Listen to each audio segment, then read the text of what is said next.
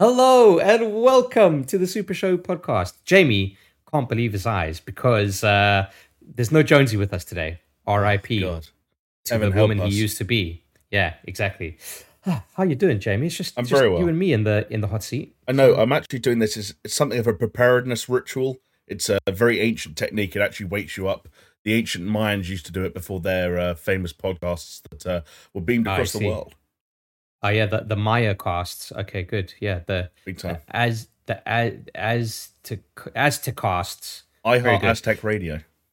There we go. For those of us listening on a podcasting platform of your choice, I'm talking Spotify, iTunes, Google Podcasts, Aztec Heart Radio. Jamie was opening his eyes with his fingers like wide open. Oh, yeah. Like was that A Clockwork Orange? Yes. Oh yeah, bro. One and the same. Except Do you reckon that would be? Yeah. Do you reckon there would be a good punishment, like forcing someone to watch all Super Show episodes without blinking? I thought you were going to ask about the process in general, in which case I'd have referred to the film and suggested maybe not the best way to go, unless you're trying to get them to kill themselves. The Super Show, I think the risk that you'd run there is that our product is so damn entertaining that they'd be such an interesting, well-rounded, funny, personable, warm person by the time they came out of that process that you'd corrupt the human race. You know how, like, in order to thrive as a race, you need equilibrium. You need good people and bad people, interesting people and boring people, ugly people and good-looking people. If too many people listen to the Super Show, you'd have too many interesting, funny, engaging personalities out there, and the world would be out of balance. That's my theory. I get what you're saying, but you did utter the word equilibrium, and now I've just got I've got that movie in my head now. I mean, yeah, that's a better movie than Clockwork Orange, and we should just do the Clockwork Orange therapy, but make everyone watch Equilibrium, and then everyone knows Gun Carter by the end of it. Mate, you know what? I reckon not enough people know about Equilibrium. If you do know about Equilibrium, drop a comment down below and let us know what your favorite scene is in that film. For me, it was all of it.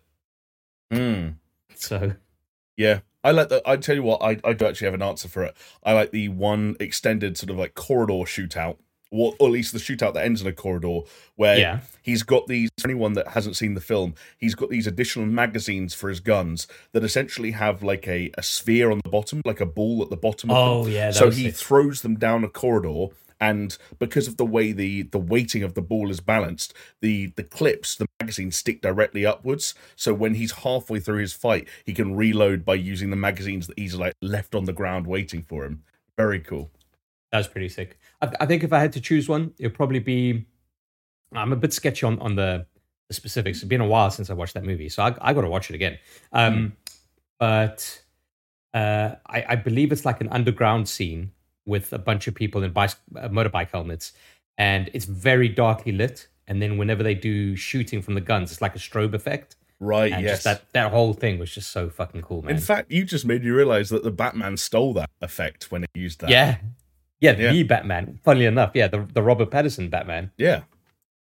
It was cool in that as well. Christian Bale's kind of, he's ahead of his time. Everything ahead goes of the full curve. circle. Yeah. You know what else goes full circle? Us being a gaming podcast that starts off without people knowing that we're a gaming podcast. Jamie, did you know we're a gaming podcast? I'd heard rumors.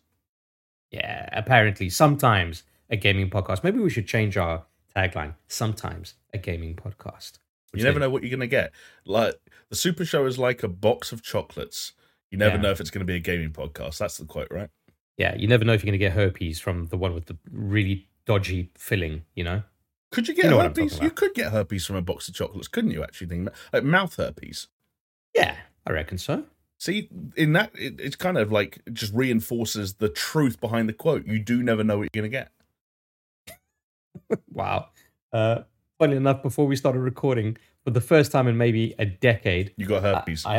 Yes. I had some jelly beans. Hang on, where does that come from? What does that have to do with getting herpes? Well, just because you never know what you're going to get, and the jelly beans are like all different flavors. Yeah, but then see, and it gives you herpes. Okay, and one of them tastes like cum. I thought you were going to go down some horrific tangent about like what your genital area looks like when your herpes flares up, and how that reminded you of jelly beans, Jelly or something beans, weird Jesus. like that. I don't know. Can you imagine? No, it's not that bad. Although my testicles are constantly inflamed, but that's a story for another day. That sounds like diabetes. You should probably talk to someone about that. Look at me, bro. Do I look like I've got diabetes? I don't know. I can't see your legs right now, or if you have any for that matter. This is true. They did get amputated a very long time ago. Thanks for outing me. Yeah. Okay, you ableist. I mean, Is that it? Ableist? some people have a gaydar. I have a diabetes dar. I can sniff it out from a mile away. Jesus Christ. Yeah, you could smell the gangrene. Yeah. Oh, God. I can smell the person using the toilet every 15 minutes. Jesus, I don't know how to recover from this. You've killed me now. Sorry. Oh, fantastic. Great. Okay, well, hey, if you're not listening on a podcast platform of your choice, then maybe you're watching on YouTube, where you can see our lovely faces and, try and ascertain whether my legs have been amputated or not. Who knows? It's a luck of the draw, really. Think about it this way. Of all the times, especially if you followed us from all-time gaming days, how many times have you seen my legs? Such a good point. Think about it. Such a good point. Yeah, I can think of maybe 2 instances that they would have seen my legs. Yeah. Plus, with the power of visual effect these days, you're a bit of an After Effects whiz. There's no telling what kind of trickery you could have pulled when it comes to the times we have supposedly seen your legs. Yeah, it was literally just cotton wool stuffed in an empty pair of trousers. I like the idea that like you got actually, rather than just your legs getting amputated, you got amputated at like the waist or something like that. So you're basically just a torso with arms and a head. But every time you had to make a full screen appearance on like All Time Gaming or something like that, you would go on Steph's shoulders and wear a really long overcoat, like one of those. Why Steph? I don't know, because like that could have been the reason he wasn't there for like the first 4 years. Is that imagine if Steph was one of the original people behind Chris's original legs. Yeah, exactly. That was his role. He was like, you have to play the role of Chris's legs. I love it. I fucking love it, man. Like in the Fallout video, that's where you wore that overcoat. Is that it's actually just hiding the fact that you're exactly. And then we just did After Effects to give me extra arms. So that's all it is. Anytime you saw my legs was After Effects. Composited Jonesy's legs, which by the way are very muscular. So I see, again, another trick of the trade. Jonesy just wears tight trousers. He knows it, you know it, we all know it. It's true. This derailment is going too far. Jamie, we've got a great podcast ahead of us. If you haven't kind of like ascertained, because we had an astronomical start anyway. We've been 8 minutes into the recording and not an utterance of any games to be played. So, do you think we can push it to 10? I think we possibly could. We could talk about Equilibrium more. Could. We could talk about our favourite scenes. Now it's time to hear our second favourite scenes. Who's your favourite movie diabetic? Get in the comments. Have you ever seen the trailer for Equilibrium, by the way? That I haven't, no. Do not watch the trailer if you have not watched the film. Not because it's a spoiler or anything, but because it is the dumbest fucking trailer. It's almost like it's one of these like classical Hollywood tropes from that time where it's like, the voiceover guy. I can't remember if it was the voiceover guy or if it was just text on screen. But it was basically like in a world where people are not allowed to feel. Right. Because actually the premise of what Equilibrium is actually fucking stupid. Yeah. In fact, you doing that reminded me of like the fake trailers that play at the beginning of Tropic Thunder. That kind of like how all those voiceovers are ridiculously dumb. But Man. You also stumbled upon something else that it's interesting. I was listening to, this is gaming tangential. I'm going to say the word video game so it counts. I was listening to a gaming podcast earlier and they were talking about video game preservation, and they had someone on there who runs, I think they're some part of like a video game museum and a video like. You were listening to that Jeff Gerstmann one. I was, yeah. So it was the Min-Max podcast that had Jeff Gerstmann on it, and it had a girl called Kelsey who, has a major role to play in some kind of game preservation societies and whatnot in the States.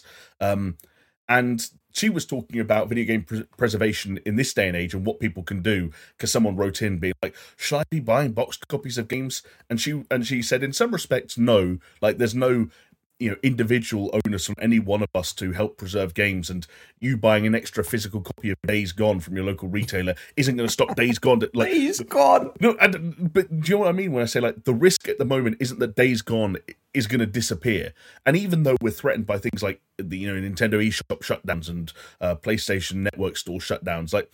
Yeah. Games don't always just go away, and there's probably some random game from the 80s on some random console that you could play or emulate in some way, shape, or form. And what she ended up saying was that the part of the industry that she's most keen to retain and to store and to make accessible to the future is, like, take a release like Stray this past couple of weeks. Like, take a game like that. How did it get made? Who did it get made by? Like, what was the process of making it? What was the reaction like? What was it like being someone who was on social media at the time when Stray came out? And that's the kind of stuff that we take for granted in the moment, but we wish we could reflect on. Like, because they were talking about the quotes that end up on the video game boxes, and how, like, Bubsy 3D came out and someone wrote, like, this is the new standard for 3D platforming. And at the time they were saying, like, things like that kind of happened. And she was saying, like, preservation needs to get better at, like, why was that, like, what was there wasn't Twitter when Bubsy 3D came out, okay? But, like, what was the Twitter equivalent of, like, what was the vibe? What was the smoke on the street? What were people saying? And now it brings me all the way full circle, is that one of the things I wish we had better versions of was HD or 4K trailers of that era of movies you're talking about. Like, especially those late 90s, early 2000s, like, everyone's going to make their Matrix rip-off action movies. It depresses me when I go on YouTube and it's like a 360p trailer. I just spoke for a really long time. And half of that was me recapping another podcast. So, sorry, Chris. That was, like, probably the dumbest fucking series of thoughts I've spewed. But there you go. I think it's interesting because, like, you're right. Like, some of that does get preserved in a way. Like, we all know the story of E.T. on the Atari and how it almost killed the gaming industry. Like, that was a big fucking deal, and we kind of know the ins and outs there. Like, it's ad nauseum at this point.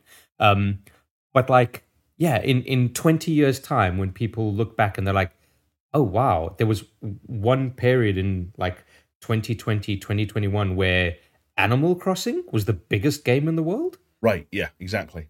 And, like, how did that go down? And like major Hollywood celebrities went on Twitter to ask to go to other people's Animal Crossing worlds for their turnip prices. Like, can we capture moments in time like that in a way that, like, actually that is a part of video game preservation that it's easy to forget, but it's kind of relevant.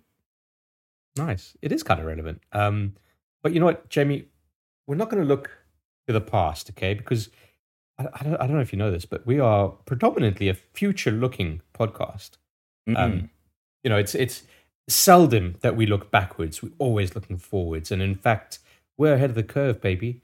Because while loads of people will be talking about, or would have talked about it already, Grand Theft Auto 6 info drop, we're only going to get around to it now. So, this is how we do it. We are so ahead in the future that we report on our news in the future from the point that it was released. That makes sense?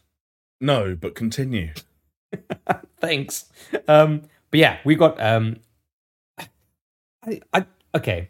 Would you classify this as confirmed rumors before I continue? Because it's not a rumor, it's an info drop, but then again, it hasn't been confirmed. So I think you're right to classify them as confirmed rumors, because they still come from that same school of thought as all the other confirmed rumors we discussed in the past.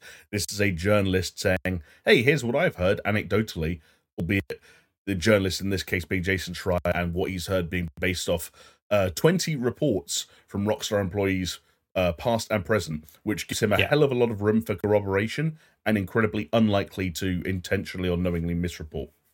Yeah, and that's actually the reason why Alex Jones isn't here with us today, because he sharpened a spear and he's hunting Jason Schreier down. We tried to talk him out of it. He did promise that he wasn't going to hurt him, just going to, prod him a bit, and we'll see how it goes. Yeah, we'll get a report on it next week. Yeah, from Jason Schreier, exactly. not from Jonesy. It's like, I can corroborate that Yeah. Alex Jones tried to kill me. Not that Alex Jones, this Alex Jones. It'll be a classic Dryer bomb where he'll have a really boring topic or like an otherwise non-gamer friendly topic he wants to talk about, and he'll just randomly slip a massive bit of information there so that the story goes viral and everyone reads it anyway. Yeah, perfect. But yes, our good old dear friend Jason Schreier, who doesn't know we exist, even though we've sent him numerous bouquets of flowers. It's rude, if anything. But hey, you know what? He still covers the gaming news. We cover the gaming news. It's effectively like we're colleagues. So, we'll take it. But yeah, he released an article on Bloomberg about Rockstar and the change in the company's culture and what it might mean for the future of Grand Theft Auto. Yeah. Interested, Jamie? I'm very interested. Want to get into it? You want to unpack the box that Schreier has created? Where do you want to start? Do you want to start with the capital G gamer kind of headline takeaways from a GTA 6 perspective, or do you want to dig a little bit into the cultural shifting that might be going on? Let's always start with the capital G gamer stuff, because people are pissed, Jamie, for some God knows reason. And I say people, okay? Yeah. It's more like the troglodytes at this point. So GTA 6 will reportedly take place in an area based on Miami, which we have long speculated, right? We've been like, hey, Vice City, Vice City. Now, maybe it's not going to be called Vice City, but I hear based on Miami, they've got a Miami-based setting in the GTA universe. So, okay, let's call a fucking spade a spade here. But it will reportedly feature a playable female character as part of a duo, apparently, confirmed rumor, where you could either play, or you will be playing as this female character and a male character in a Bonnie and Clyde-esque escapade. And people are up in arms like, what do you mean I'm going to play as a female Latina character? Like, get over yourselves. Do you know what? I haven't seen as much of that as I thought I would, is what I'd say. And I've seen a bit of it because I don't know. It's just kind of like... The bit of it that I have seen, and this is what's funny, is people who are clearly so aware and so concerned that they're going to be made out to be misogynistic or sexist by making that claim, or saying that they don't want a female protagonist or they don't want to play as a female, that they're going so far above and beyond to try and justify their shitty take. Dan Houser said in a 2012 interview that masculinity is a core part of the Grand Theft Auto form, and it's like, brother, just chill. If Red Dead Redemption 2 and Sadie Adler taught us anything, it's like there's never been a shortage of likable, strong female characters in Rockstar casts in the past. They've just never been protagonists, and it's a good time for that to change. Yeah, and you can think that, like, with the love and care that they give to their actual protagonists, that they could flesh out a very interesting, maybe genre-defining female character. But I think it's quite cool. Like, the news of this, I think, for majority of people, is probably welcome. Like, especially after GTA 5 was like, okay, you've got these three main protagonists. Like, what does that mean for GTA 6? Is it going to be another 3? Is it going to be 4? Blah, blah, blah. It's like paring it back down, saying, hey, 2, but kind of like attaching it to this really interesting interplay of like a Bonnie and Clyde kind of thing. But it's funny, before we started recording this podcast, I was thinking about it, and like Bonnie and Clyde is such like a trope at this stage, right? Like, oh, the male and female like criminals on the run, and they love each other and they'll do anything for each other, and they go down in a blaze of glory kind of thing, right? Sure. But I thought to myself, that's such an old fucking tried, like, just a tired comparison. So do you have any modern examples of something that this could relate to? I've got one that I think go for it. Baby Driver. It was kind of in my head as well. John Hamm. Yeah, John Hamm's character and whatever the lady's name was. Yeah, I forget her name. But they had a really cool dynamic, and especially like John Hamm's character, where he goes from, he's just like a cool character and very chill and kind of like looks out for dudes, and by the end of it, he's just like this absolute fucking psychopath. It's amazing. Yeah. And if they base it even like an iota on something like that, that'd be fucking amazing. Sure. Like, it's not a recent example, but you're talking about like a male female kind of double act couple romantic elements involved that end up going fucking psycho. A bit of natural born killers wouldn't go amiss in a Rockstar story. Maybe not that intense, maybe not quite that crazy. But like all we're saying is you've heard it here first. Okay, Woody Harrelson is in GTA 6.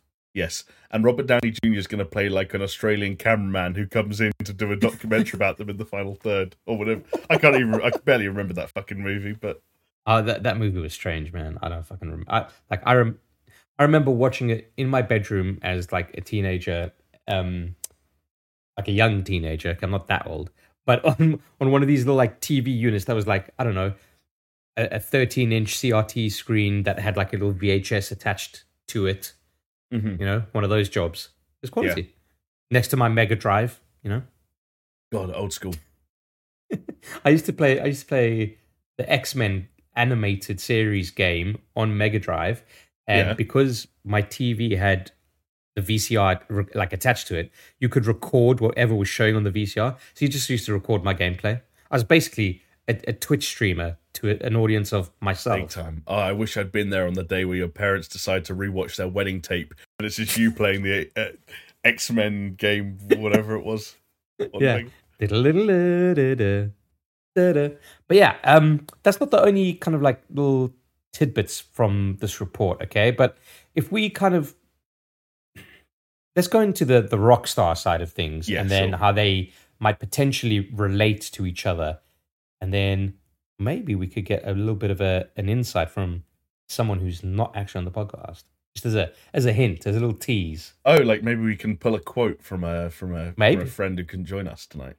Maybe that would be his punishment for trying to hunt down Jason Schreier. But yeah, in that Bloomberg report, it was claimed that development began sometime in 2014 and is at least 2 years away, which kind of tracks with what everyone expects and kind of understands. Maybe the 2014 thing is a little bit... that still fucking tracks. It tracks to me. It tracks, but then you also...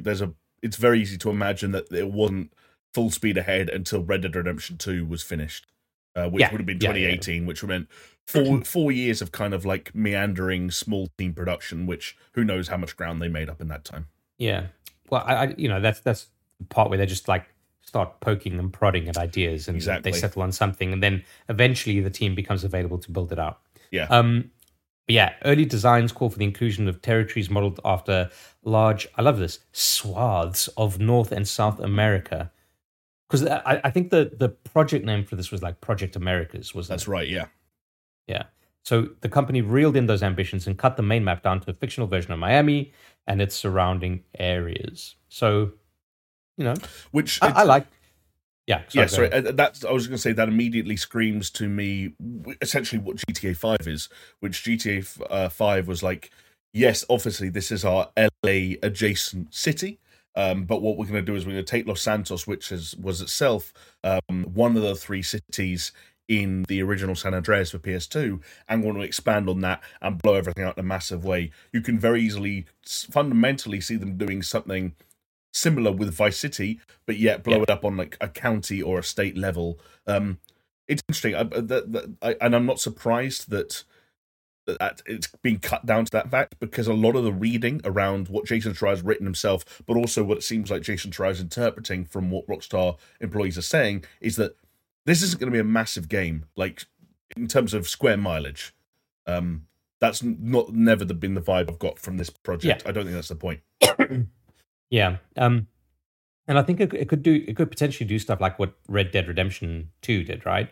Like I could totally see them having segments where it just quote unquote cuts to Cuba or something like that, right? Sure. I mean, Red Dead Redemption 2 had the whole thing. Again, this is minor spoilers at this stage, but of course has the entirety of the Red Dead Redemption 1 map in the game and does nearly nothing with it through the actual story. The implication being like, hey, could Red Dead Online stuff happen there? Which, hey, go figure, it does. I'm sure there's very similar things being thought about with GTA Online, and also that will supplement one of the other things we're going to talk about, which is sort of the perhaps post-release life of GTA 6. Yeah, so the post-release life of GTA 6 is a really good point, because, and this was something that I thought sounded really cool, but we do need to temper our expectations here. Okay, so just to go into it, the single player map, quote unquote, will be updated over time, adding new missions and cities on a regular basis, which the leadership at Rockstar hopes will lead to less crunch during the game's final months. Now, that's fair enough. Okay, I think it's a cool idea to kind of say like, hey, this section of the map is maybe inaccessible at the moment, and then, you know, and further down the line they release some more stuff and it opens up, it gives you a whole new kind of like, you know, for lack of a better word, a biome to kind of go and explore. Yeah. The thing that we need to kind of temper our expectations with, I think, in this is, hey, do you remember all those promises of the GTA 5 kind of like DLC missions and stuff like that? Yeah, exactly. And GTA Online swallowed it all up, right? Yeah, exactly. Kind of killed it. Yeah. And the thing that like we haven't got any info is, what is the follow up to GTA Online? Yeah, I mean, when I read this, I can't help but imagine whether they call it GTA Online 2 or whatever. Like, I don't know how that actual transition happens, but I think the online component of Grand Theft Auto 6 functions as the sequel to GTA Online. And when I read elements like this, like an open world that's updated over time, new missions and cities being added on a regular basis, as much as I'd love to be optimistic for the possibility of single-player DLC, which of course never happened in GTA 5, but was prominently used in, for example, Grand Theft Auto 4 and Red Dead Redemption 1, I can't see that being the case. The way this reads to me is that this is a safety net. I think one thing that happened to GTA 5, or rather GTA Online, that they have actually rode the wave of pretty nicely compared to other titles like Warzone is one that comes to mind, is that Roblox is actually not a great example. I like the Warzone example, if that seems weird, is that because Warzone stands out to me as a game that they released as like a spur of the moment free-to-play title, and they didn't really think about how that thing was going to live, and that's why it was a part of the Modern Warfare launcher, so you had to download Modern Warfare and it lived within there, but it was also a free-to-play thing within that, and then other Call of Duties kept coming out and they couldn't integrate content, and it just became this mess. And one thing that GTA Online, the 20 as it exists now, what I've taught Rockstar is that you need to be prepared to make a quasi MMO that could be a huge money making generator for literally a decade.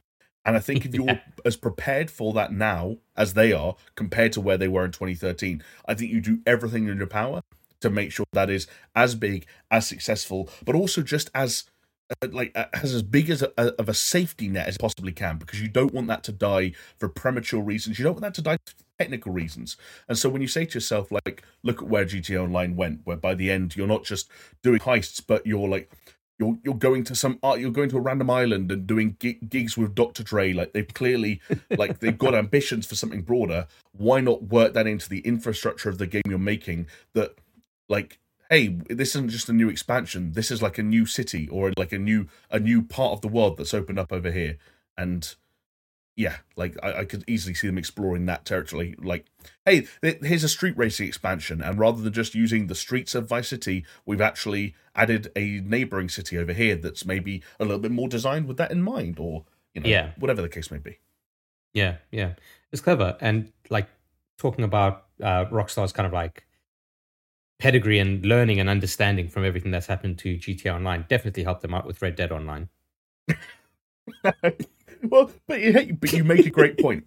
Like, Red Dead Online will be a red flag to them, as though, and they'll look at that and say, if GTA Online 2, whatever it's called, dies in 4 years or less than 4 years, a la Red Dead, we have royally fucked up by way of leaving hundreds of millions, potentially even billions of dollars on the table, and they don't want that.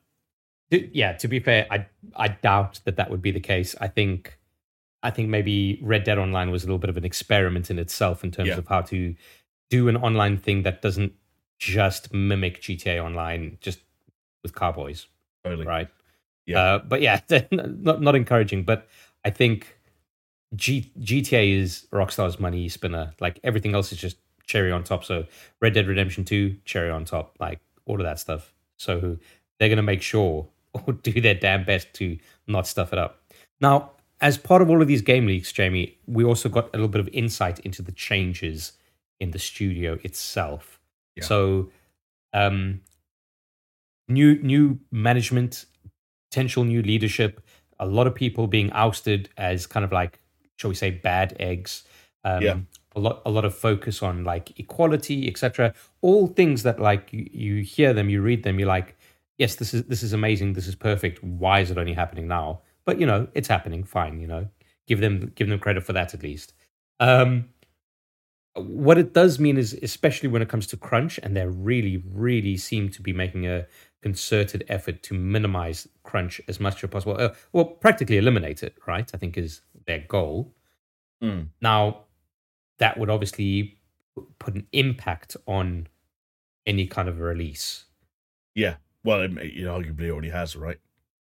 Well, yeah, exactly. We don't know because nothing's ever been officially confirmed, only confirmed rumors. But yeah, undoubtedly, because we would be playing GTA 6 now. I agree. This is where we get a little bit of a spicy take, and I wish Jonesy was here, because Jonesy's mental gymnastics in terms of this news coming out is him saying like, "Oh, it could be the death knell of Rockstar." I think, yes, I agree. When Jonesy goes to that degree and takes it as far as that point will go, and talks about GTA 6 being the death knell for Rockstar, I think it's maybe taken a little bit too far.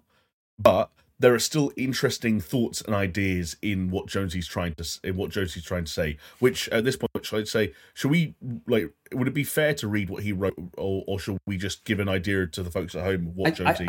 The thing is, Jonesy's not here to defend himself, right? Exactly. So, but then I think we don't read it. We just lightly comment on it because it is fascinating. Essentially, if I may, Chris, like the conversation that the three of us began having before we tried to kind of dive it off and save it for what you're hearing now was about whether or not improving conditions for employees in many of the ways that Chris just outlined, and improving, employee mental health, and theoretically, just improving conditions and circumstances for your workers actually creates a better product. Yeah, better environments creates better products. It's a given. But the issue is with video games, when you look at companies like Rockstar and companies like Naughty Dog, for example, there's a scary track record of horrible environments making unbelievably good games. The reason crunch was so ingrained in the culture of video game development and within that industry for decades before journalists and certain developers and people who were able to split off and make new studios and become less reliant on the machine could shine a light on it, it was because it worked. Yeah. Like games got made. They got made in less time. You could say it worked for the product. It worked for the product, yes. Yeah.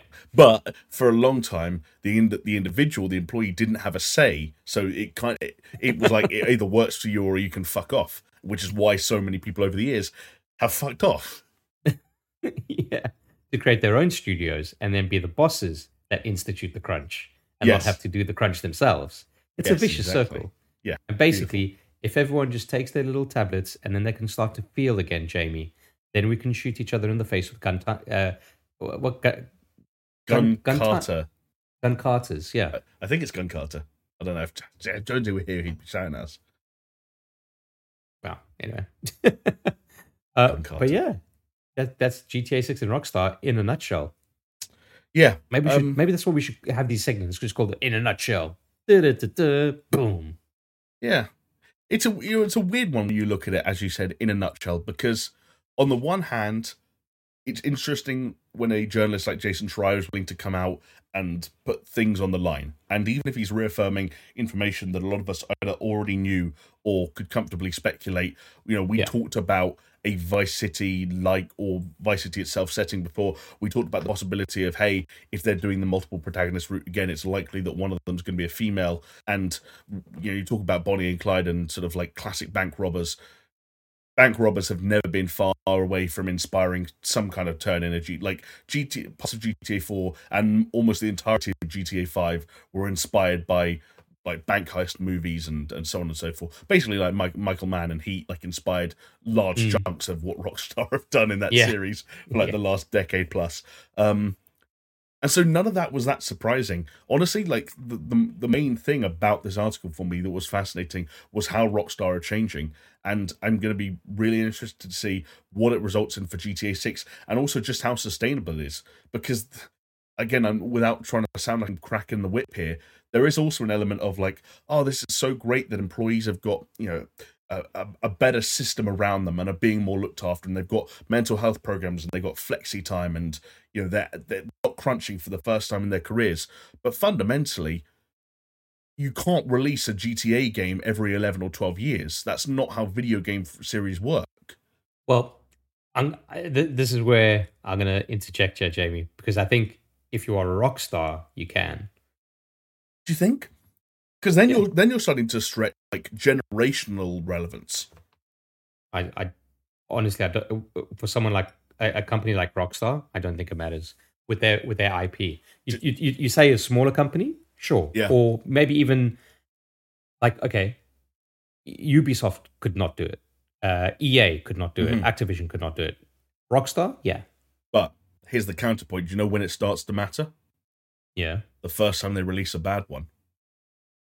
Yes. Then all of a sudden, can you wait 11 or 12 years for the next GTA game that might be good, that might reclaim a former glory? And by the time that one comes out, do you know how long it would have been since the last good one? 20 years.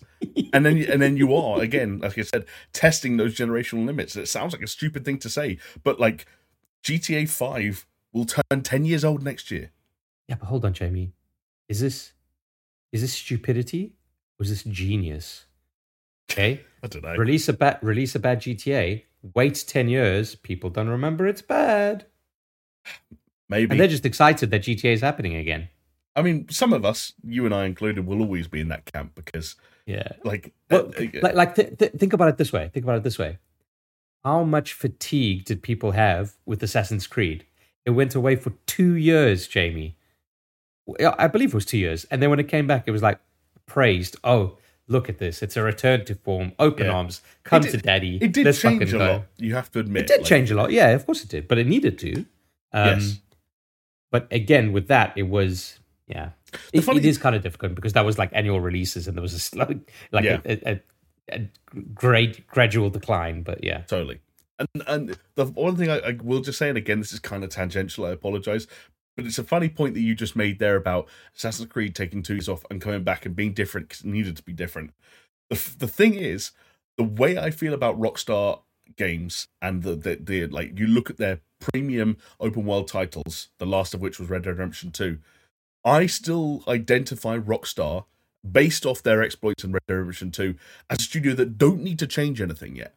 And I think, like, whether I'm looking at the previews for the Saints Row game that's launching next month, of which, all the major, outlets ran their previews this week, or whether Where's our preview? It's being edited. I don't. We sent it to an editor we hired on Fiverr, and he's been messing us around, and like it's coming together. Don't worry. Or on the flip side, playing a first-person, admittedly, open-world action-adventure game that came out earlier this year that I'll talk about in my catch-up section. Like, unanimously, what I feel like with those two products as an example is that if Rockstar just made another Red Dead Redemption 2 style open world, it would still be overwhelmingly better than the majority of open world games that are coming out now 4 years later.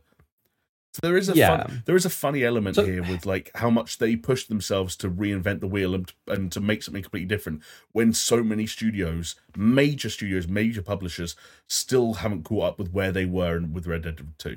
That's why it's funny to me. I do agree with you. I'm kind of in this weird position because obviously I didn't necessarily enjoy Red Dead 2 all that much.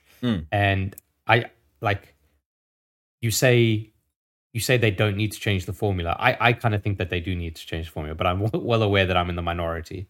But what I can't argue against is other developers playing catch up to what Rockstar are doing. Yeah. Like there's just no arguing. There's no mental gymnastics I can do to argue that point. So it's a subjective thing. Damn. But yeah. Yeah. Well. When do you think we first see GTA 6 in any form? like a trailer. Right. Well, like okay. So it whatever it is, it's not going to be fucking IGN or Jason Schreier or anything like that. It's going to be Rockstar. Agreed. Okay. Which is, it doesn't take a genius to say it worked for them with fucking Red Dead Redemption, and it didn't cost them like a cent, other than just making the trailer, which is an internal team anyway. It's going to be that. When it's going to be, dude, I mean, do you think we could see something next year?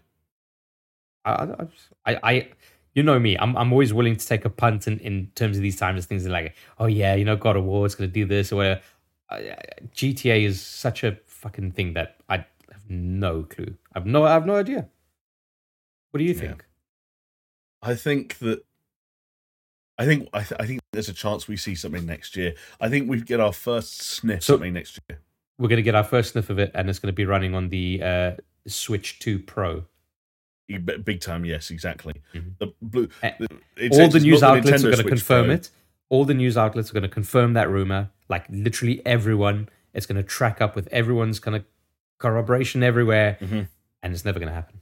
It's also the reason it will happen though, Chris. Is not going to be the Nintendo Switch Pro 2. It's going to be just Pro actually. It's going to be the Bloomberg Switch Pro. They're going to get so annoyed that they got egg on their face. They're just going to make it themselves.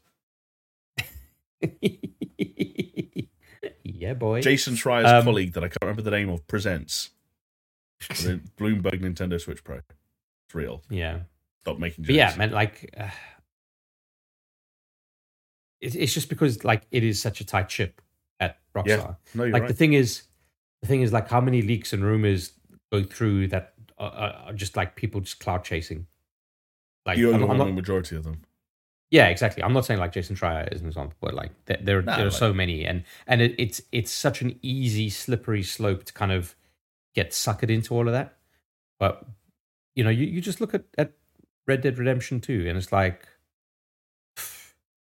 when did we have sniffs of that? It's when Rockstar fucking actually told us. Yes, literally, yeah. No way to tell. And even then, I remember not even really knowing like what it was up until like I remember being convinced that it was going to be called Red Dead Revenge or Red Dead Retribution or something like that. Yeah, it's still fucking odd. Red Dead Redemption 2 as the prequel. It is odd. I still think the best move they made though was changing that 2 to Roman numerals because it's so much cleaner. There was a point in time where that was just a regular number 2, and I was like, they have lost their minds. What is wrong with this woman? Jamie saw that logo and he says, you know what? This Rockstar's they're going the route of Ubisoft with Assassin's Creed. They need to change. Yep. I'm ducking behind that side and I'm out. That's what I said when I saw that. Well, Jamie, you know what? Changing a numeric 2 to a Roman numeral 2 is quite interesting. Because for Roman numeral $2, you can get access to our Discord server by supporting our Patreon. No? Shocking. You don't like that segue? Outrageous. It's the best I've got, man. Come on. It's just you and me on a very lonely Thursday night. So we're gonna have to roll with it. We've got nothing better. Yeah. I've put it out there. There's no retracting it. We don't we do Dogma 95, Cinema Verite, okay? Fucking podcasting. Once we hit record, that's what you get. Does this podcast qualify for the Dogma 95? It might do, actually. No, it doesn't, because I'm using an artificial light. I see. Technically, I'm using artificial light because of the screens, but otherwise, I'm not like. Never mind. But yeah, for as little as $2, you can support our show, the Super Show, at patreon.com/Super Show. $5 gets you access to a whole bunch of Patreon exclusive podcasts. Early access when we actually get off our asses and do stuff. Some stuff from the ATG archive, some fun things, and most recently, our first Super Show plays, which is only going to be on Patreon, for The Quarry, where we played the first 3 hours. We need to get, Jamie, we've got to get back together and record the next episode of that. We can't have it like months apart. It would be ridiculous. I mean, it is going to be a month apart from this point, but we just need to strive to be better. But there are a bunch of people that have been supporting us, and the reason they do it is because they believe in the Super Show dream, okay? They want to keep these artificial lights on. They want to keep this shitty webcam rolling and my nice shiny new microphone going as well. And I am, of course, talking about Aaron Cameron, Athletic Gravy, Bill Caesar, Brimstone, Cole K, I Snort Rock Salt, Jesper Camdal Nielsen, Leo Merger, Mindful Pig, Mr. Anthropic, Nathan Piers, Neil Dugeld's Dream of Prosthetic Moustaches, Daniel, Pastors Guild, Scary Omen, and of course, the big boys, the guys that we pretty much owe it all to at this stage. Brett Z, aka Shellshock, Doppler, Geometric Potter, Hacksaw Book Read, Manuel, Donut County Stan Guerrero, and Peaswad, the one and only. Some say the number one medic in Battlefield 5 in the US. Yes, although he has now switched over to being a full-time Vampire Survivors professional, so I need to jump back on that game. I need to jump back on that game, Jamie. Like, so much updates have happened since I've last played. I do and I don't. It is, at the moment, kind of testing the limits to which, like, I want to go back to a game every month because another minor tweak has been made, and that maybe that's not I haven't played it in, like, what, 5 months, maybe? No, 4 months. There's tons of stuff that I'm missing out on. And I just miss it. It's the fun time sink. It's a nice thing to have in the background. It would be a good Steam Deck game, from what I gather. Is that a hint? Not for me, it's not. I don't have enough money for that to have been a hint. Yeah, Jesus.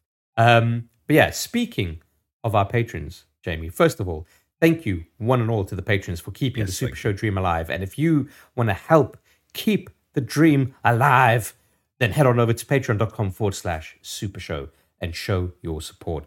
One person who did show their support, which I did mention their name earlier, which is Bill Caesar. And guess what? He's got comment of the week, Jamie.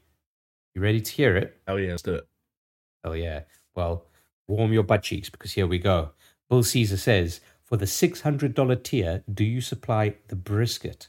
Question mark. This is obviously referring to the $600 tier that we've got on our Patreon as a bit of a joke, but also as like, hey, you're a sheikh of an Arabic country in the, just send us some money. It was oil. Yeah. But yeah, we were kind of saying that, like, hey, the $600 tier, Jonesy will come to your house if you live in the UK and cook you a brisket. And yes, I can confirm the brisket will be supplied and all three of us will come up. We got to change it if we want to go international. If it's just Jonesy, if it's just Jonesy and a brisket, there'll be 6,000. If you want all three of us, probably looking at like 16,000 or something. I don't know. It depends where in the world you are and what kind of flights we want to buy ourselves. Yeah, I hear business class is very enjoyable. But then Bill Caesar does go on to say that he is loving Stray, and his kids do too. But I think my kids would enjoy it more if it had a free roam or something like that, as my kids get frustrated by the Zerks and the missions. They just like going around and scratching shit. I mean, that's what kids do, right? He does go on to say they're a little annoyed that they can't catch mice like their cat does. I think they missed a trick there, to be honest. True, actually. There is no mice catching to be seen in Stray. You should be able to catch the mouse, kill the mouse, and present it to the robots as like a gift. You can do that thing where you kind of like hold stuff in your mouth and then kind of like very loosely drop it as though you're presenting it to someone as a gift, in spite of the fact that there's probably just a battery or a piece of scrap metal in that game. Yeah. But yeah, so you were playing Stray last week, Jamie. How was that going? It's going well. I finished it.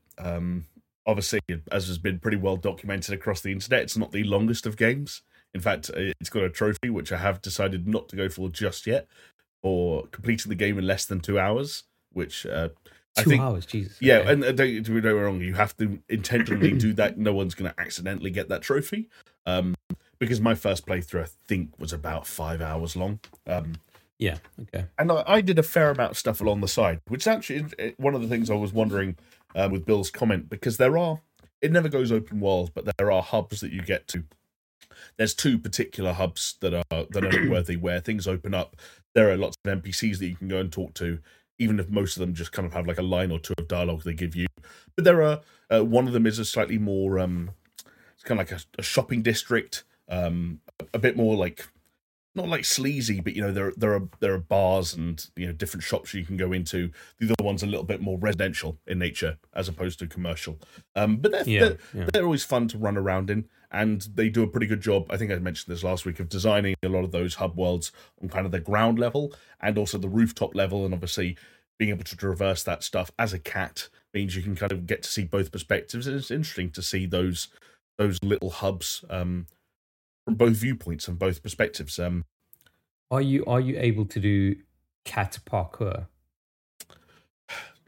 Not as such.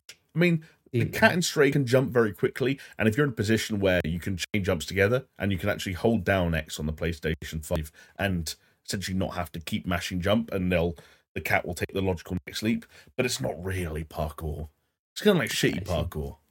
Maybe that's for Stray 2. Strayer. Stray core. Just trying to par Stray. Pare. No, Metal Gear Stray. I mean, now we're talking. Hell yeah. Okay, so like your final verdict on it then, seeing as you finished it? I really liked it. I think I've called it a little bit since last week, just by virtue of the fact that honeymoon period did inevitably end. And I think the more time you spend with that game, the more presented you are with some of its perhaps mechanical shortcomings and mechanical inadequacies. The fact that it's like effectively an indie, right? Yeah, and like that traversal system, I was really, I really enjoyed it in my first couple of hours because I thought it was very befitting of the style of game they're making, and I liked the way it almost forced you to consider how you were going to traverse the environment as though you were a cat. I think was what I kept saying last week, as as that sounds. But there are definitely points. The more that kind of the facade falls, and the more you begin to play it as a video game, the more it's like, oh, that wasn't the jump I was trying to make, or oh, actually, I'm trying to go back down to the street level, and the fact that I can't just jump and I need to kind of line it up and find a little X prompt somewhere in the environment that may not be popping for some reason. Those little things become minor annoyances. Some of the sequences that Bill was actually talking about in his comment involving the Zerks and some other sort of like stealth sequences that aren't quite insta-fail, but essentially feature a form of enemy that can instantly lock onto you and fire a kind of like a dart that essentially kills you in one shot. Means that it occasionally feels like an insta-fail stealth section. I was like, it got to the point where the narrative was was winding down, and as the narrative was winding down, I was like, this seems like a weird stage to introduce some of the harder gameplay challenges that have been featured in the whole game. That was a very minor quirk in what was otherwise a very enjoyable game that I'm glad I played. Perfect example of a game that makes sense for that mid-tier of PlayStation Plus, because it avoids people paying full price for it, which I think, again, based on how long it is and replay value, it might have been slightly overambitious for someone buying it outright. But then again, it's done very well on Steam, so what do I know? I think it's a really quite charming game, and I enjoyed it very much.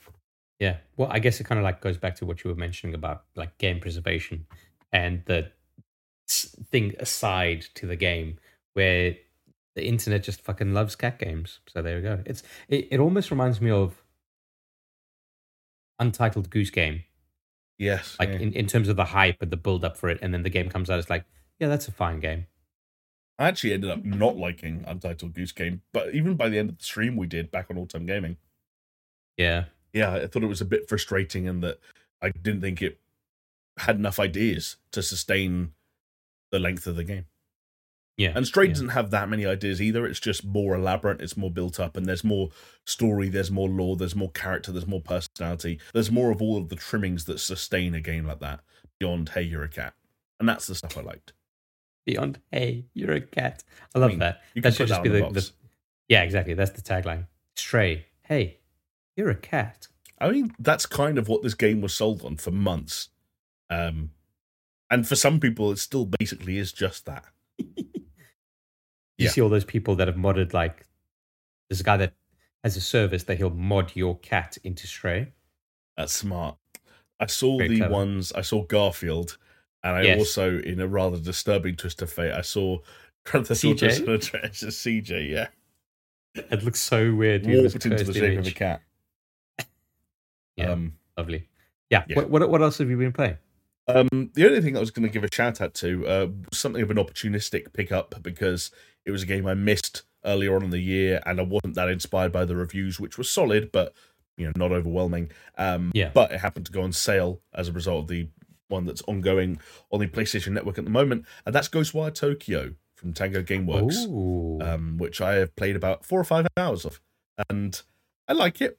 You've played a stray's worth. You're right. I've played a stray's worth of Ghostwire. That's the new measurement. That's the new measurement, buddy. Stray was partly what inspired me to play Ghostwire, because the idea of going into obviously a slightly bigger and more ambitious and open-ended game than Stray is, but something that was still a little bit more, not claustrophobic, but a bit more finite and a bit more measured than, I'd been playing games like Death Stranding and Ghost of Tsushima recently. And compared to those, obviously, Ghostwire Tokyo, focusing as it does on one district of a city in Japan, is far smaller, and you're operating on the streets and through alleyways and whatnot and little parks and of Shibuya, and so there's kind of like a I don't have a good word for it, almost like a cozy feeling to it, as opposed to you don't have that horrible open world feeling of everything's just stretching out in front of you as far as the eye can see, kind of Elden Ring style, and you're going to be here for hundreds of hours. Ghostwire feels like a game that you start and you're like, oh, I can see why How Long to Beat says this is 11 hours long, which just sat right with me as a post-Stray experience. Okay, so then you're like maybe getting like close to halfway. Yeah, but I've done a lot of the usual shit of just going and doing collectibles and upgrades, and because that's the flip side of Ghostwire Tokyo, which is, for as much as it has a fairly interesting story premise and a very interesting sort of design aesthetic with regards to enemy design and the way it draws inspiration from Japanese folklore and Japanese sort of legends to design a lot of that world and the art direction and so on and so forth. The gameplay fundamentals are still very much rooted in, as I mentioned and hinted at earlier when we talked about GTA, open world action adventure fare, and it kind of just feels at times like they made 60 to 70% of a Tango Gameworks game and then didn't know what to do with for the rest of it, and so kind of like took Far Cry as inspiration basically, and were like, obviously you're not going to be riding about on an elephant and going up a mountain or anything like that. You're still on the city streets of Shibuya, but you're going to be going around and praying at shrines to get one more little bit of this, or you're going to go and be cleansing that to and very small focused encounters. But again, it's the proximity of everything. Like, this isn't a game where you come across a bandit camp and you have to kill 12 people and then you'll have finished it. Like, there's not enough room in the city streets for that. So they do still have to think of an interesting twist on everything, but it is still a little bit too grounded in what is increasingly feeling like old open world game design. Yeah, okay. Yeah. Having said all that, what's your takeaway? That it's made a good first impression on me, but I think it's going to struggle to get out of that 7 or 8 out of 10 region, where I think the combat is different and it feels really nice. There's a nice weight to it. I think the DualSense implementation on the PlayStation 5 is really nicely done. Visuals are, again, solid in some respects. Like, I like the elemental effects and the particle effects and all the alpha effects that are basically happen during combat. Enemy design is on point. And again, like the way the overall art direction has been inspired by those sort of those elements of Japanese folklore is really quite unique. And you're playing the game and realizing you're seeing things or experiencing things that like you've never seen presented in a game that way before. And that's always really interesting. And then 10 minutes later, you realize it's almost like a one-to-one analog of an element or a design choice that existed in something else.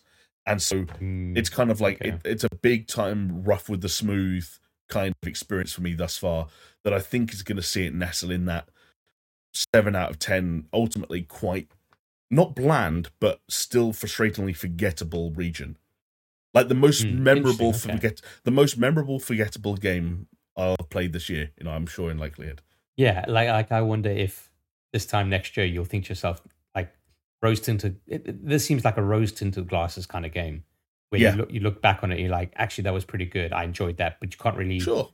nail down why. I think that still exists now. Like, I think there's going to be a group of people out there who say the words Ghostwire Tokyo, and they're like, "Oh yeah, that game that did come out this year. That blah blah blah blah blah," and like remember it in this sort of like way where they've already forgotten about it. But then if you showed them some footage and they're like, "Oh yeah, shit, this is the game where the bad guy has that Hanya mask on, and you're doing the cool hand gestures to fire these beams out, and then a headless schoolgirl runs towards you, or a Japanese businessman that looks like Slender Man with an umbrella." Like, I remember all these visuals. I remember this from E3s. Like, I remember something so stark and striking about everything, but the game was just like, yeah.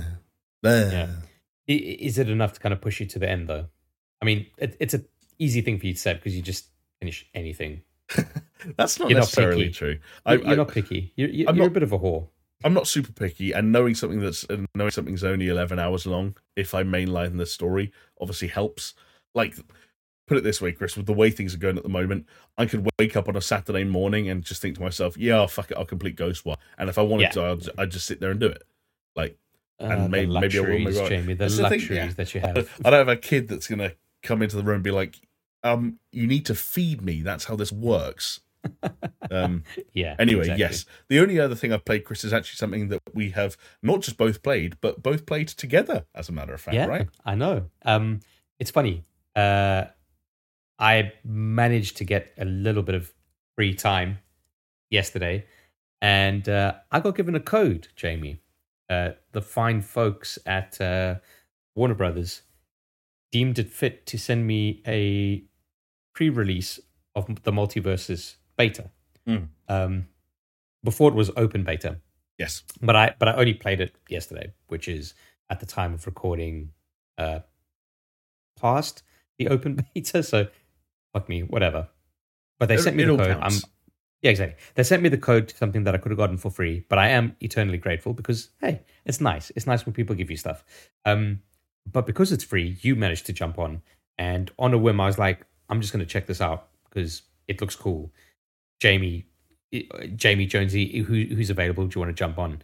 Jonesy wasn't because he was busy sharpening his pike. But you were. And we managed to get on and play Multiversus, which is Warner Brothers' brawler a la Smash Bros. And I got to say, Jamie, and it's funny because I thought this would be the case when it first came out. And if you go back to the podcast where we first mentioned it, I quite like Multiversus. Yeah. I think it does a really decent job for what it is. I don't think it's trying to be anything beyond what it's setting out to do. I just think it's fun. Yeah, I agree with you. But then again, I'm a Smash fan. You not so much. So it's interesting to kind of get your take. I think. Yeah, me not so much. But then I think one of the things I said to you last night is one of the bad habits I've picked up along the way when it comes to my experiences with Smash, and not necessarily my fault either, is that I feel like across the last, like, I'll say like 7-8 years, because I have to account for the pandemic and how little this was happening during that time, that every time I played Smash, it was because someone who was really into Smash wanted to play Smash. And that meant that I was playing against someone who was infinitely better than me. And so I was jumping in a game that I was attracted to or drawn to because of its casual feel and the recognizability of its roster of characters. And I'm the guy that goes, oh, it's Snake from Metal Gear. And I'm playing against a guy like, you can't pick this character, he's illegal, and we can't do this stage because that's illegal. And so, of course, I'm going to have a rough time. Whereas you and I, coming to Multiversus fresh, playing, albeit a sort of a tangential experience to Smash Brothers for the first time against other people who are also theoretically playing it for the first time, or more or less the first time. And, like, you have to ask me point blank, did I have fun? Yeah, I did have fun.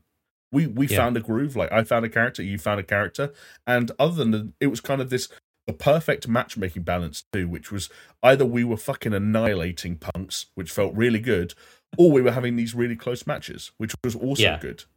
Yeah, we never got annihilated because, we are pro MLG. But yeah, I think where Multiversus kind of gets it right, where potentially for non-fans of Smash, where they come up hard against it, is I think Smash Bros is maybe a little bit too technical, and Multiversus is just like, hey, we're that Smash idea, that genre, but it's for everyone, and everyone can be viable in this as your skill level. Like, it's a much more dumbed down version of what Smash Bros offers. Yes. And I think that benefits it. I must be honest. You know, maybe the more you play it and the better you get at it, you do maybe want a little bit of that complexity. But as like a casual thing, especially as a free to play title, like I can't really fault it. Like, other than if you don't like the genre, you don't like the genre. Sure. I do hope it stays that way, though, and because one of the things you just reminded me, and I'd have to get your take on this because you'll probably know more than me, is that talk about whether or not Multiversus can stay a casual and a beginner and user-friendly experience. I always wondered with like Smash Brothers Melee, for example, was it designed as technical as it ended up being, or was it made as technical as it ended up being by the people who got so invested into it as an experience that they researched every single element so meticulously? They're the ones that found out how many different frames this lasted for. They're the ones that found out how technical the input and frame perfect the input had to be to make this happen. And before you know it, like, I always had this picture in my head of Smash going in a direction that the developers never necessarily originally envisioned, but they kind of rolled with it. And I don't know if that could happen to Multiversus too, which would be a negative, potentially. Maybe. I mean, it depends on how long if that were to happen, how long it would take.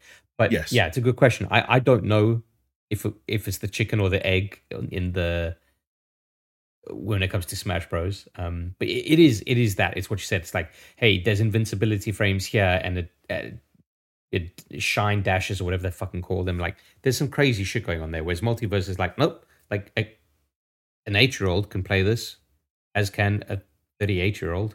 You know. But yeah, no, I enjoyed it, and I think its appeal and its longevity is going to come from its roster, much like Smash. But that's kind of where it starts and ends, I think. And the core gameplay loop is going to be the same. Don't get me wrong. They do have some characters that are like deemed as like expert level in terms of their skill set and understanding how to use it and utilize it in the best way. Like the character that I resonated with was, funny enough, LeBron James. So I was playing as LeBron, and I really got into the groove with him. But I can see how maybe for younger people it might not be the best character for them to play. So there is something for varying skill levels, but I still think that skill ceiling is way lower. It felt like it. Yeah, it did feel like it. And readability was another thing that I struggle with Smash, but Multiversus feels like it's going a few extra steps to kind of improve it. Like, even if it's little things like assigning a team, kind of when you're doing 2v2 as we were, there's a red team and a blue team, and it kind of very subtly tints and shades characters in certain colors, so you can always make out who's on your team and who's not on your team. Yeah, like little changes like that kind of, in theory, you might argue, mess with the aesthetic of these very recognizable characters, but are important for readability. But equally, there were also some very Smash-esque times of like, I'm going to get involved in a ruckus, and like 5 seconds later, my character's going to fly out, and I'm going to look at my damage and not be sure whether I'm the one that was beating someone up or getting beaten up. Yeah. And I'm like, I took 100 damage there. I thought I was destroying them. There was 1 or 2 times where I was like, trying to wail on someone, and then I realized like, oh, I was looking at your character, not my character. I was like on the other side of the screen, just jumping around, like, because I was obviously like doing my inputs, whatever it was, and I was just jumping around on screen, like on the other side with no one around me. It's like, well, that's embarrassing. Yes, exactly. And those are the issues that, well, I say issues, those are, maybe they're just inherent to the experience, right? Because it's the pitfalls of the genre, I guess. Yeah. But no, I enjoyed it, and obviously, so still in beta. They haven't released their shop yet. Obviously, you can go in, you can buy particular cosmetics, but like as their actual storefront, it's not open. Yeah. So, at the moment, there's not a lot of kind of in-your-face transaction stuff for a free-to-play title. I'd imagine that would come. Yeah. And I know there have been some articles saying like, hey, if you want to unlock everything, it's going to cost you like, what did they say? Like, it's like 200 and something Exactly. dollars. Yeah. It's like, yes, that is a lot, I guess, per se, but when you're talking about like battle passes and you're talking about ways to earn, and even if it's a trickle of a particular currency, in-game currency, like, I don't know. Yeah. It depends on how much they ram it, because we got to remember that like Multiversus is not necessarily aimed for people like you and me. It is aimed at a younger audience, and those younger people can be a little bit more susceptible to, you know, unscrupulous tactics. Yeah, you're not wrong. It's. I think it's one of those ones where I'm probably going to, reserve a final judgment until I know a little bit more about what that game is going to be like when it's considered out, and Yeah. how they handle the costing and how reasonable certain unlocks are and what can be attained for free. And that's always a weird back and forth when it comes to what extent are you owed free shit when you're playing a game that's already free. Yeah. Like, one of the things that, like, I'm not going to call it a bummer, it's just, it is what it is that, like, I played a character who at the moment, I think actually most characters are in this spot, he only has one alternate skin, and that skin is the final level of the battle pass. Now, in my case, it was the final level of the free version of the battle pass, so that's something I know I can grind towards. But it could just as easily be on the other side, and considering there is this element of leveling up individual characters and maybe becoming more familiar with certain characters than others and having favorites more so than you might do with say like Smash, because you're leveling up characters, you're unlocking perks, you're almost having like loadouts or builds for certain characters that you've used more. Like, will it be rough if like season 7 rolls around and you're like and you've only ever played the Iron Giant, and you're like, and you look and like the Iron Giant got one new skin this year and it's £16 this season? Yeah. Excuse me, it's 16. Or even worse, like with games like this, where it's like, oh yeah, Iron Giant's been nerfed and he's not viable, and totally. you haven't put your time in anything else. Yeah, and like whether Dota for you or Warzone for me, we've all been there, and like the reality is, like, if we care enough and if we feel the value is there, we'll put the money in because we're adults and we can do that. But it will be interesting to see how that stuff fleshes out. Yeah, definitely. But I'm happy with Multiversus, and I do wish them the best of luck, and I just hope they don't mess up a good thing, because, Jamie, the Multiversus beta reached more concurrent Steam users than any other fighter on the platform, which is kind of like crazy to think about. Like, and it's not just like brawler; it's just like a fight. Think of a fighting game. It is the most played concurrent on Steam. That's mad.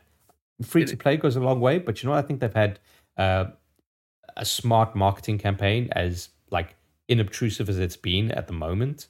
But I think they were just smart about their moves in terms of Twitch and drops and this, that, the other. Like, Totally. Yeah. I think they've done well. And also just like owning that spot of like, no one should be afraid of being a Smash clone, because at the moment, Smash clones, as in terms of outside of Nintendo platforms, and especially in a free-to-play capacity, they don't exist in a mainstream way. And there are games out there that are successful brawlers in their own right, like Rival of Aether. There are games that have tried and just didn't really click, like that Nickelodeon one from a year or two ago. At the end of the day, that platform was still there to be snatched by someone, and a Multiversus do it, more power to them.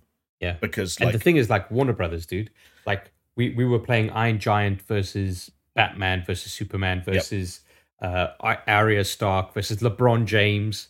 If you're not playing LeBron James, you're doing it wrong. Bugs Bunny, and you think about like the potential that they've got. Like, I'm sure we'll get like Neo from the Matrix. That makes sense. You could go anywhere with it, right? Agent Smith, like, like, well, there's so much. I'm trying to think of some of the rumored ones. Like Johnny Bravo was in there.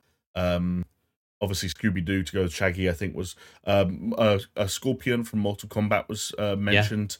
I even saw Ted Lasso mentioned at one point, and like, that's the kind of thing. And like, it's like I kept saying to you when we were playing yesterday, personality.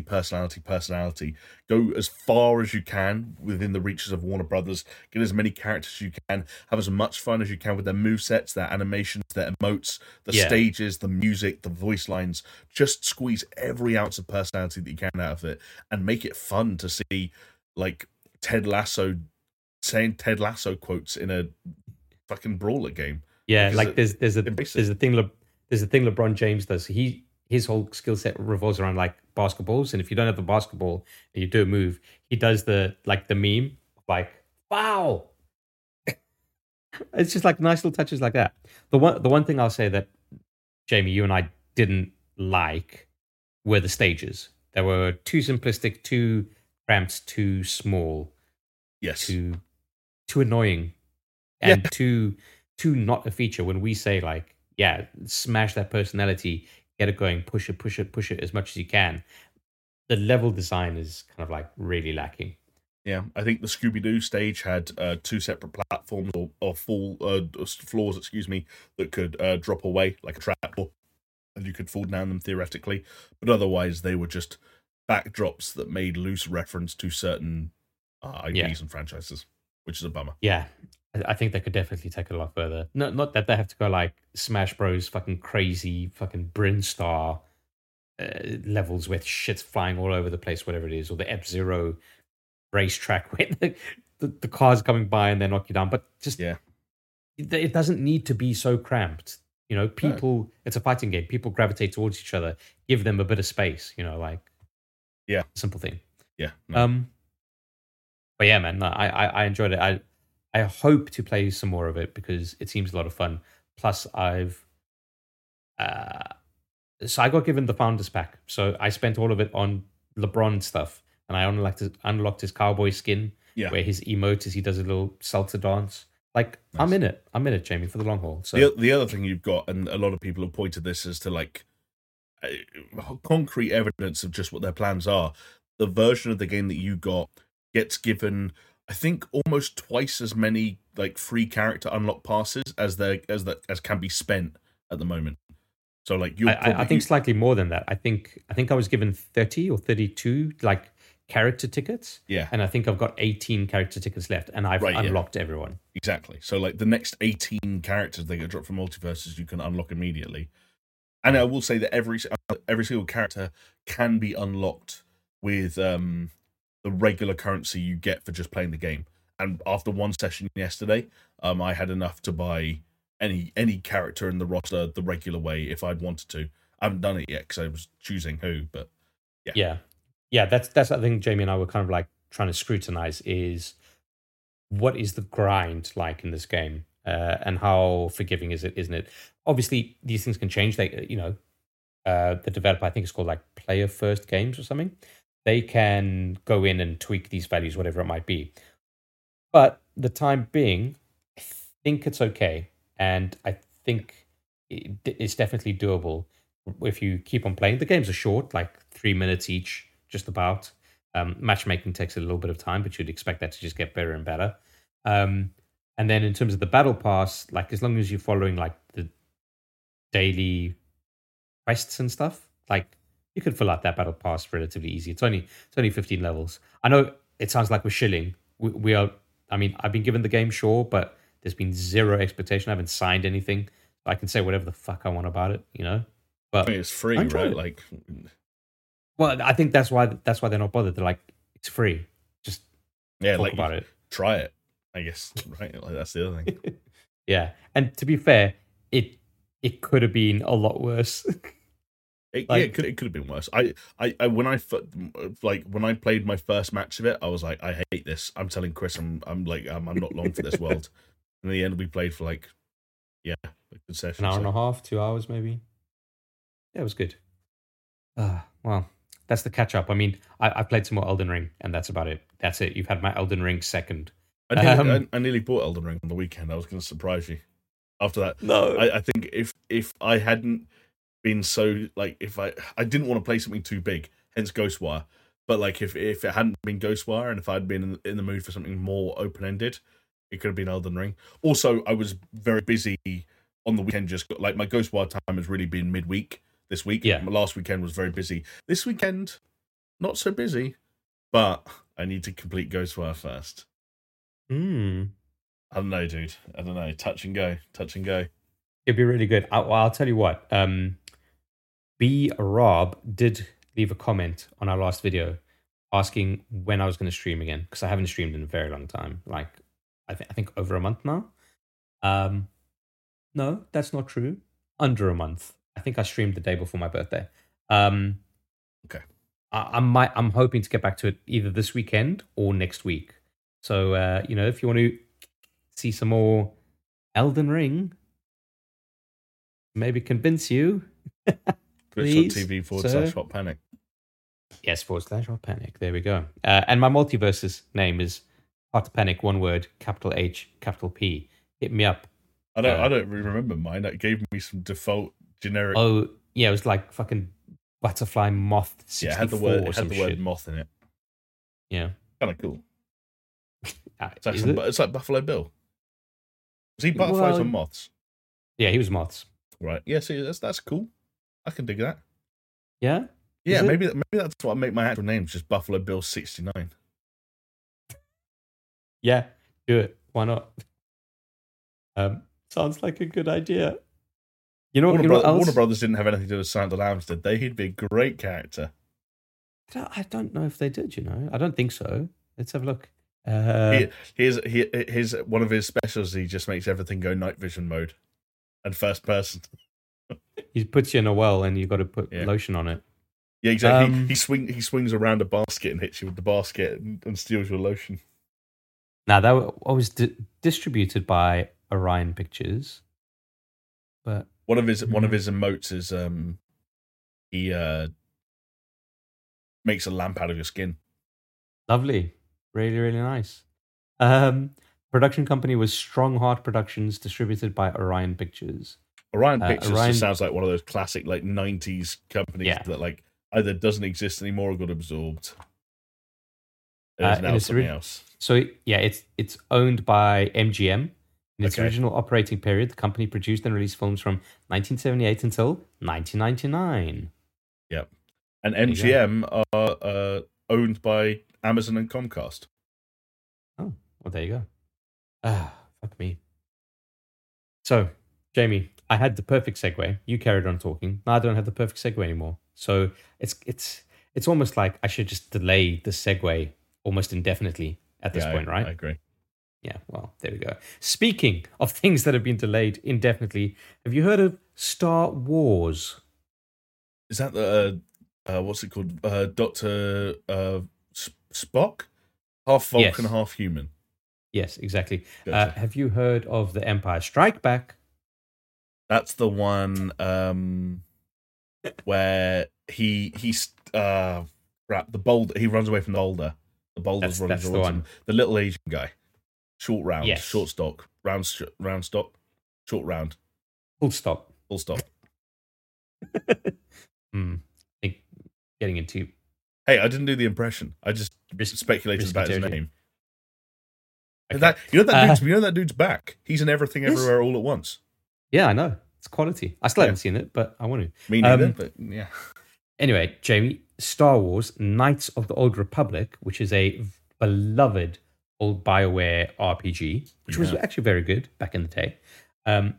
Obviously, kind of difficult to play now because it's just kind of like really old BioWare sensibilities, which maybe doesn't translate as much these days.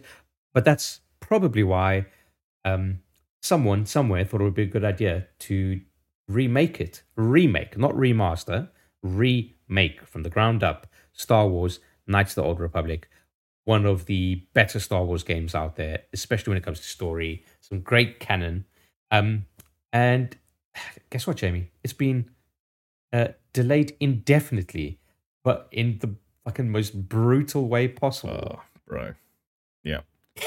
This was one of those ones where it was like, the headline was like, what the fuck? And the article just made it even worse. Yeah, I'll tell you what. My throat's getting a little bit sore. I need to drink a little bit of Coca-Cola. Do you mind laying this out for us? Yes, sure. So essentially, putting you on the spot. No, not at all. So the remake, as Chris mentioned, was in development over at Aspire, and it had been in development since since when did it do? For at least 3 years. Yeah. And it was announced last September for PlayStation 5 at PC. People remember it was a big part of the PlayStation Showcase last September, where it was shown off alongside the likes of Spider-Man 2 and Wolverine. So fair to say, high-profile placement, people getting excited. There hadn't been any real news or updates. This was one of those ones that people just thought was ticking along and we'd hear about it when we heard about it. But it has now been delayed indefinitely following what has been described as a demo of the game that was shown to production partners Lucasfilm and Sony. The implication here is that Aspyr, who, again, context here, originally planned to have a version of this game, or I should say the game itself, ready for the end of 2022. So there was a point in time where this was planned for this year. They showed a vertical slice of the game to Lucasfilm and to Sony. The reaction or the feedback to that vertical slice was seemingly so negative that Brad Prince, the game's design director, and Jason Miner, the game's art director, were both fired, and then studio heads are said to have informed staff this month that the demo hadn't met internal expectations and that work on the game was being paused, and the company is now seeking other development opportunities.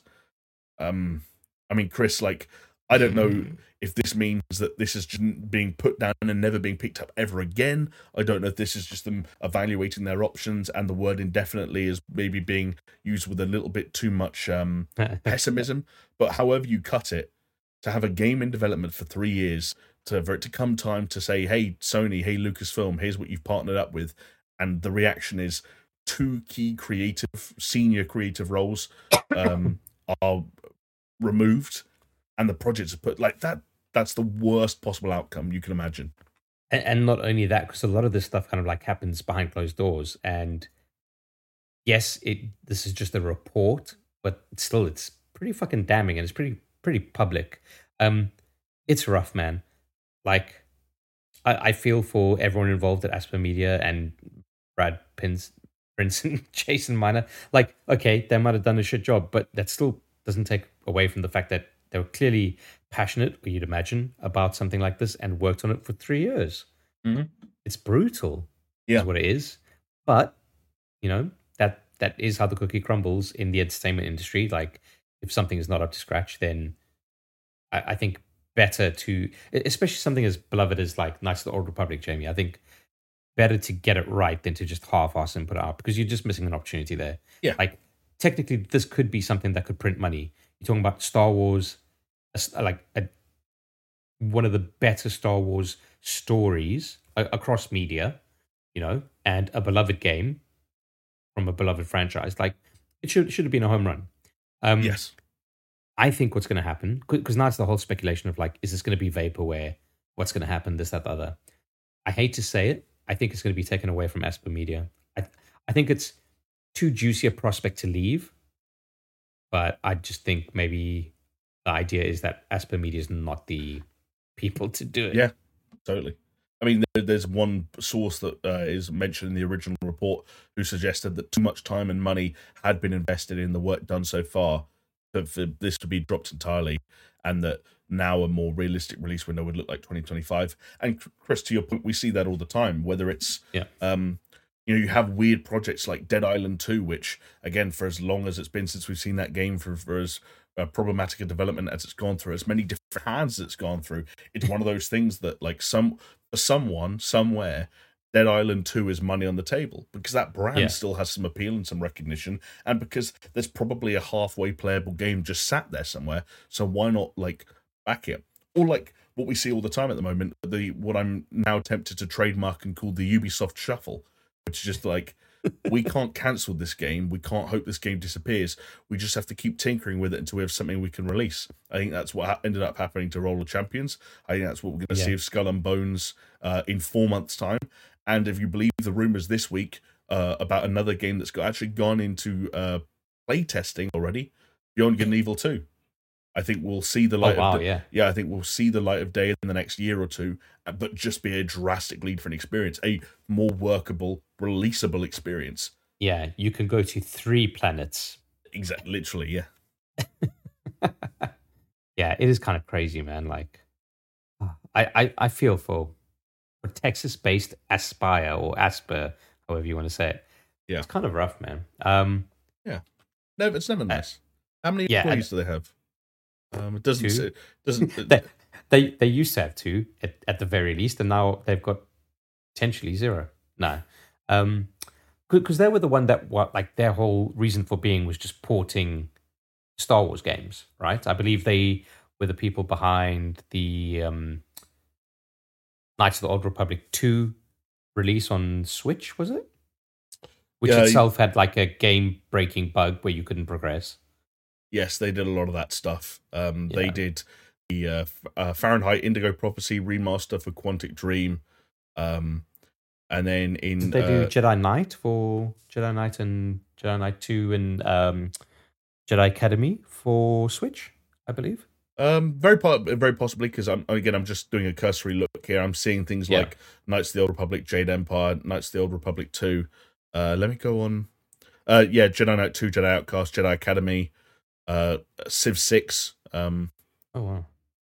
Yes, but one thing that again we hadn't mentioned here, so that over 190 games published, and have 90 plus members of their team. They were acquired by Embracer Group in February of 2021, and Okay. then Embracer added them as a studio under the Saber Interactive label. So Aspire, Oh, weird. Okay. yeah, Aspire now operate under Saber Interactive, which themselves operate under Embracer. Which I suppose isn't that strange when you think, like, at a certain point, by the year 2030, every single game studio in the world will be owned by Embracer Group. Yeah, pretty much. Or Microsoft. Or Microsoft Studios. Yeah, exactly. Yeah. Kind of interesting, man. Totally. Another quick one that's an interesting one in terms of like being fucking shelved indefinitely. Ubisoft has denied it's planning to cancel Roller Champions, Jamie. Remember that gem? No, I don't just remember it, Chris. I played it like 3 weeks ago. Well, at least you still remember it then. It can't be all that bad. If you'd be like, what? Who?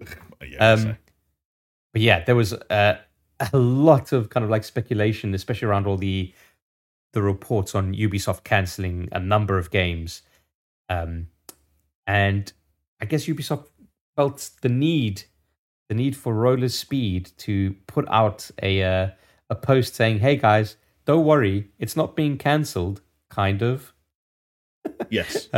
So they're on season 3 of Roller Champions, and they did put out this thing saying, "Hey, don't worry, it's not being cancelled." But season 3 is just going to be extended indefinitely. Yeah, they're basically, they feel like they have other work to do. And this is a quote here from one of the developers.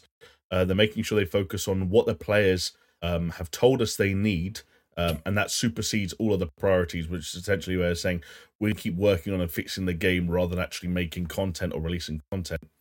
Personally, Chris, if I had to guess, I don't think I don't think it was that any journalist got particularly wrong or bad information here.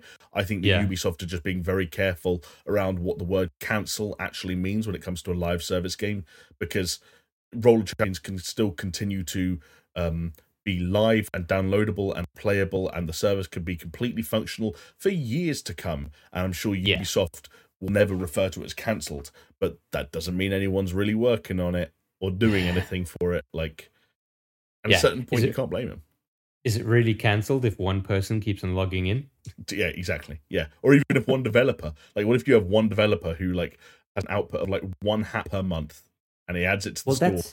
That's the, I might make some fans cry now, but that's the Team Fortress 2 formula at Valve, right? Like, they've got one person who occasionally, like, scrubs a little bit of code, and then, hey, it's not dead. It's the internship program. Every summer you get a new batch of hats made by our interns. I love that. Oh, man. Okay, well, Jamie, from games that are not coming out to a game that maybe will be coming out, potentially. Yeah. Because EA is reportedly making a single-player open-world Black Panther game. Wrap your head around that one. Yeah, that is a bit of a topsy-turvy head spinner of a mouthful. Yeah. Single player, open world, Black Panther game. It's a lot of hyphens, probably too many. Not enough, I'd say. Damn. Hyphenate each and every single word. Oh, damn. Now you're talking. E-A. Single hyphen player, open hyphen world, Black hyphen pan hyphen third. Oh, what's the third? That's what you got to play the game and find out. Oh, okay. Now I'm hooked. I'm in. Yeah, investors you're in. pre-ordered.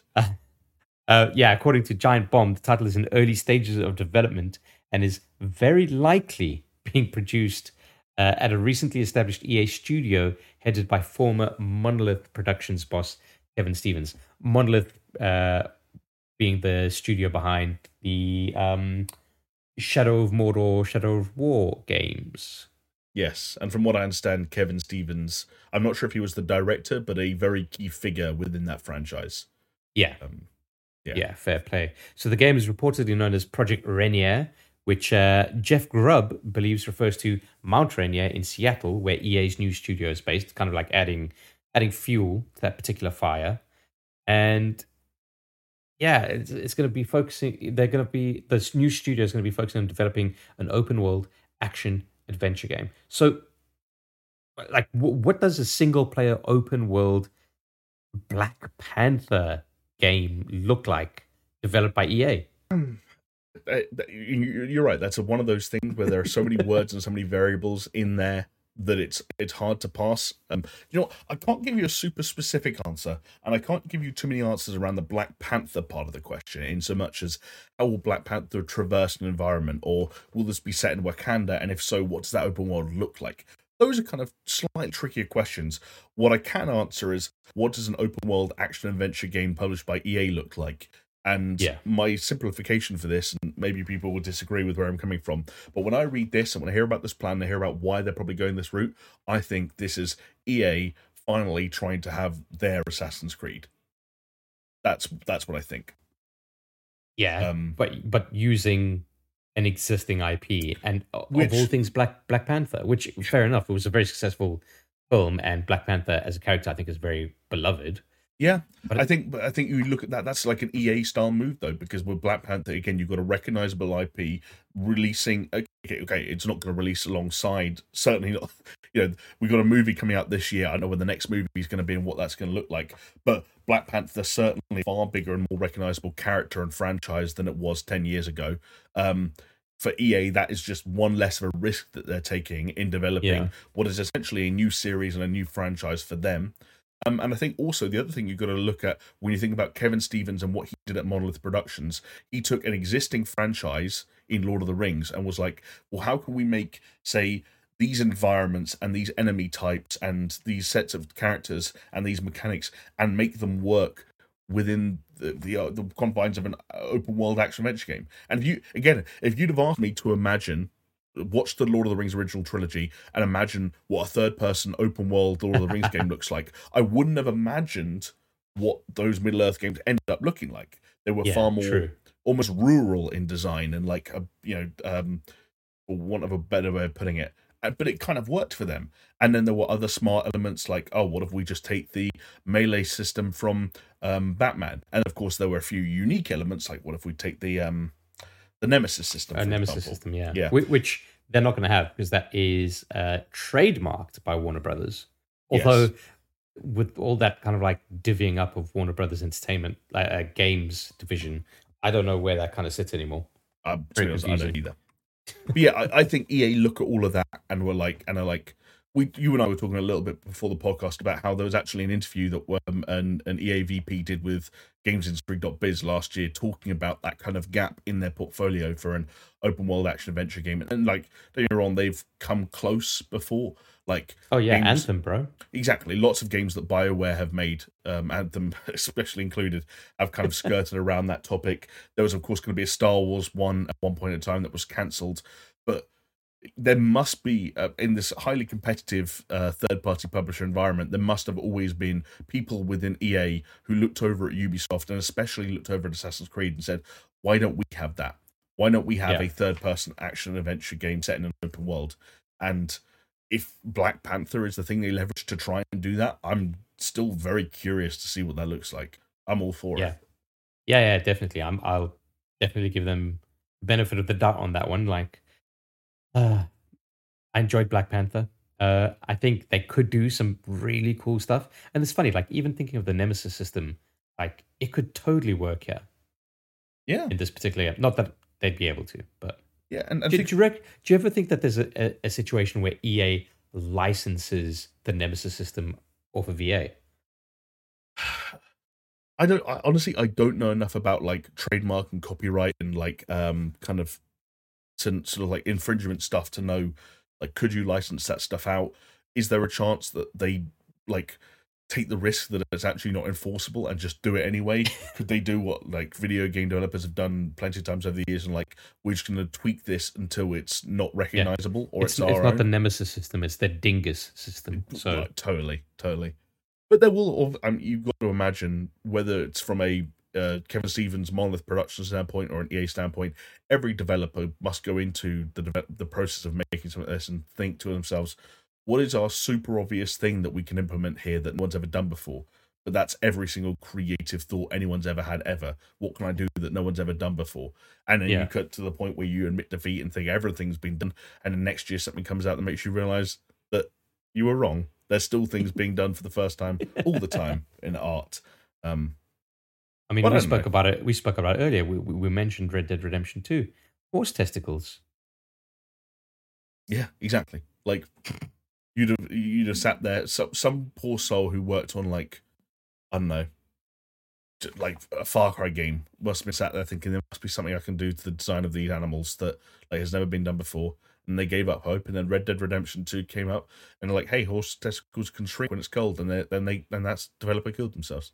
Yeah, and that's the sad story of Joe Blogs. And that's blood on your hands, dear listener or viewer. Yeah, and Rockstars technically. Wow.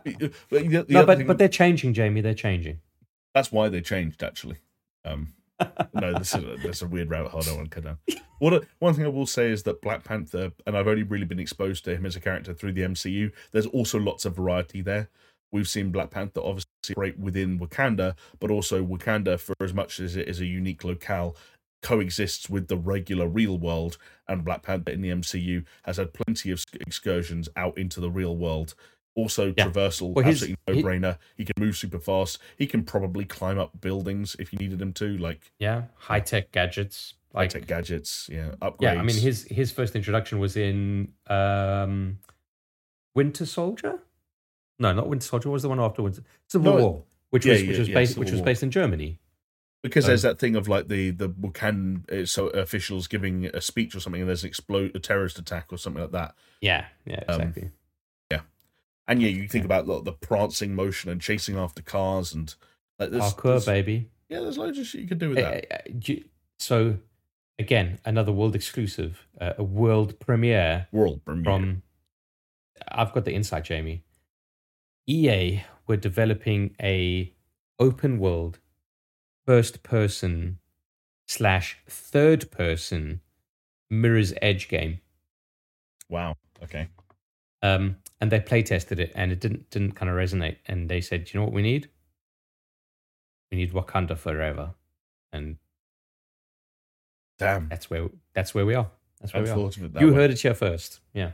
I hope they managed to change out all the voice lines, because there'll be an awkward moment when someone turns around and starts referring to T'Challa as Faith. Like, they go, "Have faith, T'Challa." Give a little wink to the camera. You know what I mean? And the only listeners and viewers of this podcast will know what they're talking about. So yeah, exactly. Remember that when this game comes out in 2027. Well, Jamie, the one thing that's not going to happen that far away is the next episode of the Super Show, which is going to happen next week, because this episode put a fork in it, as Alex Jones would say, because this baby's done. How exciting. What a lovely time I've had with you, Jamie. I hope you've enjoyed your wholesome, fulfilling time with your best friend, me. I've had a wonderful time. It's a shame my best friend couldn't make it, but you've been great. And I want to thank you for being... You scumbag. No, but you're not my best friend. You know that. I know. I have a real... For anyone wondering, I have a real best friend. It's a very exclusive... I care about that position very, very dearly. Yeah, I am Jamie's friend, but he has a best friend ever, and you can only have one of those. So. I have a best friend ever, best friend of all time. Kind of like, you can pick and choose how you want to call it. Chris is my very good friend. And with that, I'm going to go cry myself to sleep. Thank you, everyone, for watching. If you're watching on YouTube, or thank you for listening if you're listening on a podcasting platform of your choice. We will see you next time. Bye. Goodbye.